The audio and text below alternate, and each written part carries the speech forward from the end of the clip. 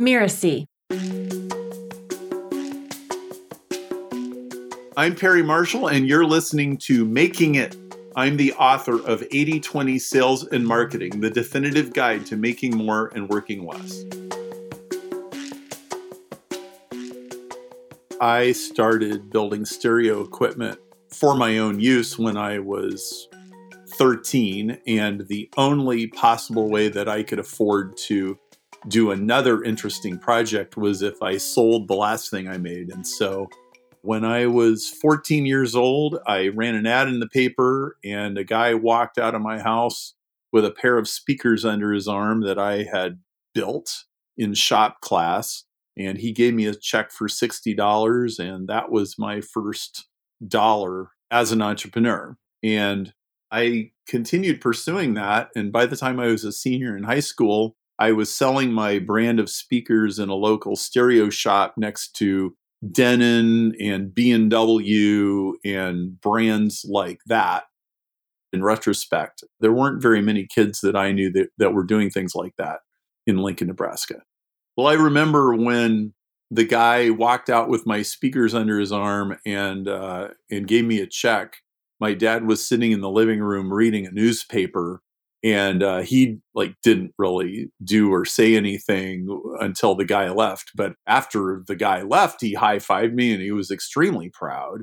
And then when I got the contract to sell my speakers at a dealer, he was in the hospital at the time. He actually had terminal cancer, but I went to the hospital and I told him about it, and he was just beaming. And I went back later that night, and all of his friends had heard about this. So he was clearly proud of me. And I think that was also a pretty important step, because that was one of the last interactions I ever had with my dad. And I think it was very good and healthy that I felt like he approved of me and what I was doing. I got a degree in electrical engineering. And the reason that I did that was because as a guy who had been building stereo equipment for the previous 5 years, I knew that I understood how to look up a formula or a template in a book and put something together and get it to work. But I knew that I didn't really understand why or how that it worked at a deep level. And I just had this very deep, primal need to understand how things work. And I knew that if I got an electrical engineering degree, I would be really close to that. So that's what I did. I spent 5.5 years in engineering school, and then I became an acoustical engineer after that. And that's a job that I had for 3 years until I got laid off, at which time I was kind of forced to go into sales. At the first job I had for 2 years, I was almost always in the wrong place at the wrong time, selling the wrong thing to the wrong person. And I didn't really know how to fix that. But the 80/20 rule says that 80% of what you do only produces 20% of what you get, and the other 20% of what you do produces 80% of what you get. That is a 16x. It means that the productive stuff is 16 times more productive than the unproductive stuff. And the bad habit that I cultivated for a long time was doing the bottom 80% and being very effective, and then flogging myself to do it harder. There is this notion out there that I hear a lot that you just need to work 10 times harder. Well, if you're genuinely a lazy bum and you have no work ethic, then maybe that's true. But for most people that I meet, working 10 times as hard, doing what already is not working, is the stupidest thing you could ever do. The way that I became self-employed was I started out at this company as their marketing manager. And in 4 years, we grew my part of the business from $200,000 to $4 million. And the company got sold for $18 million. And I got a little bit of stock options out of it. And the company got sold immediately after September 11, 2001. And that was a very strange and crazy time. Nobody was buying anything. Everybody was freaked out. The phones were not ringing. And the new company that bought our company offered me a job, and it wasn't a very good job, but it was a job. And I was terrified, and everybody was terrified. And my wife said, Perry, don't take that job. This is your chance to hang out your shingle. You've wanted to own your own business for a long time. This is your chance. Take it. And so I hung out my shingle, and it worked extremely well. It was very good advice, because even though everybody was scared and nervous and the world had suddenly changed, people still had to meet their sales quotas, and they still had to pay their employees and everything else. And so I got myself a couple of gigs doing marketing communications work, and I was now self-employed. And it was so wonderful.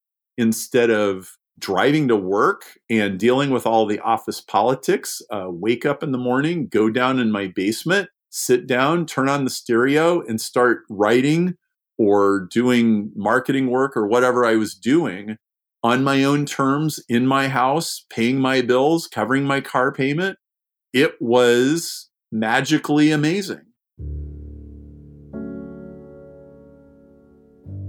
I believe that 99% of the people in the world are sleepwalking. Sometimes I think it's 99.5%. We live in the most extraordinary time. All the world's information is at your fingertips.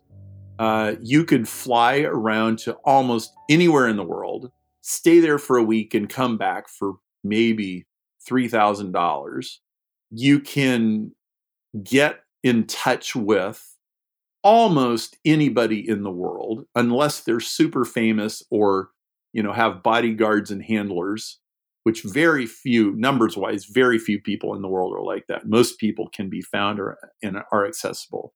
And we have such a unprecedented opportunity to make massive amounts of progress in very short periods of time with small amounts of money and energy. And most people are drugged out watching TikTok or Facebook or Netflix or YouTube and just being carried along by the current, clicking on whatever somebody puts in front of them.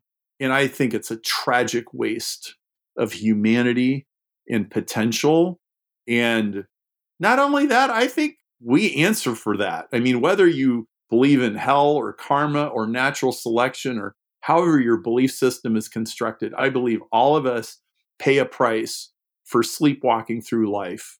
And man, like if you're drugged out on social media half the day and you're constantly pulling your phone out, looking for the next dopamine hit, man, you are living your life the wrong way. I will never forget about 3 months into being my own boss. Maybe a month before, my wife had taken me to IKEA, and we'd spent maybe $1,000 on a desk and a futon and some lights, and to make this little corner of the basement into some semblance of a nice little office. And I remember it was just before Christmas, and I had made $12,000 that month, which was more money than I'd ever made in my life. And I was sitting down in my office, and I had Christmas lights running across the ceiling, and I was playing some music. And I think I found a CD on the internet and said, that looks like a CD I'd like to listen to. And I bought it. And I had the money to buy it. Like buying a $12 CD was kind of a big deal compared to where I'd been from before. And it was like, wow, like this is really great. Why, I could really dig this. And, I wasn't making massive amounts of money. I hadn't won a Nobel Prize or anything like that, but I was living life on my own terms. I was paying my bills. I had a wife and 3 kids, 2 of them in diapers, and I could wake up in the morning, and if I wanted to go outside and walk around the block or go to the convenience store and buy a Starbucks double shot, I could do that. And I didn't have to ask anybody's permission. And it was great. To me, making it means doing what you were designed to do. I don't believe that we just pick whatever we want to do out of a hat. I think we are destined to move in certain directions. And I'm not saying that we don't have any choice in the matter, but I am saying that there is a way that we are put together, and there's a certain inclination that we have to be a certain way. And I think we need to be in harmony with that purpose. And I think when we're not, we're frustrated and restless and prone to addictions and bad habits. And I think when we're doing that, we're very happily engaged and we're in pursuit of dreams that are meaningful to us, and we can really make a impact in the world in a way that fits who we are. And I think that's what making it is. I'm Perry Marshall, and you've been listening to Making It. You can find me at perrymarshall.com. Making It is part of the Mirasee FM podcast network, which also includes such shows as Course Lab and Just Between Coaches. This episode of Making It was produced by Danny Burmant and Jeff Govertson. Cynthia Lamb is a supervising producer. Danny Inney is our executive producer. Post-production by Post Office Sound. So you catch the great episodes that are coming up on Making It, go ahead and follow us on Apple Podcasts, Spotify, or wherever you're listening right now. And if you like the show, please leave us a starred review. It's the best way to help us get these ideas to more people. Thank you, and we'll see you next time.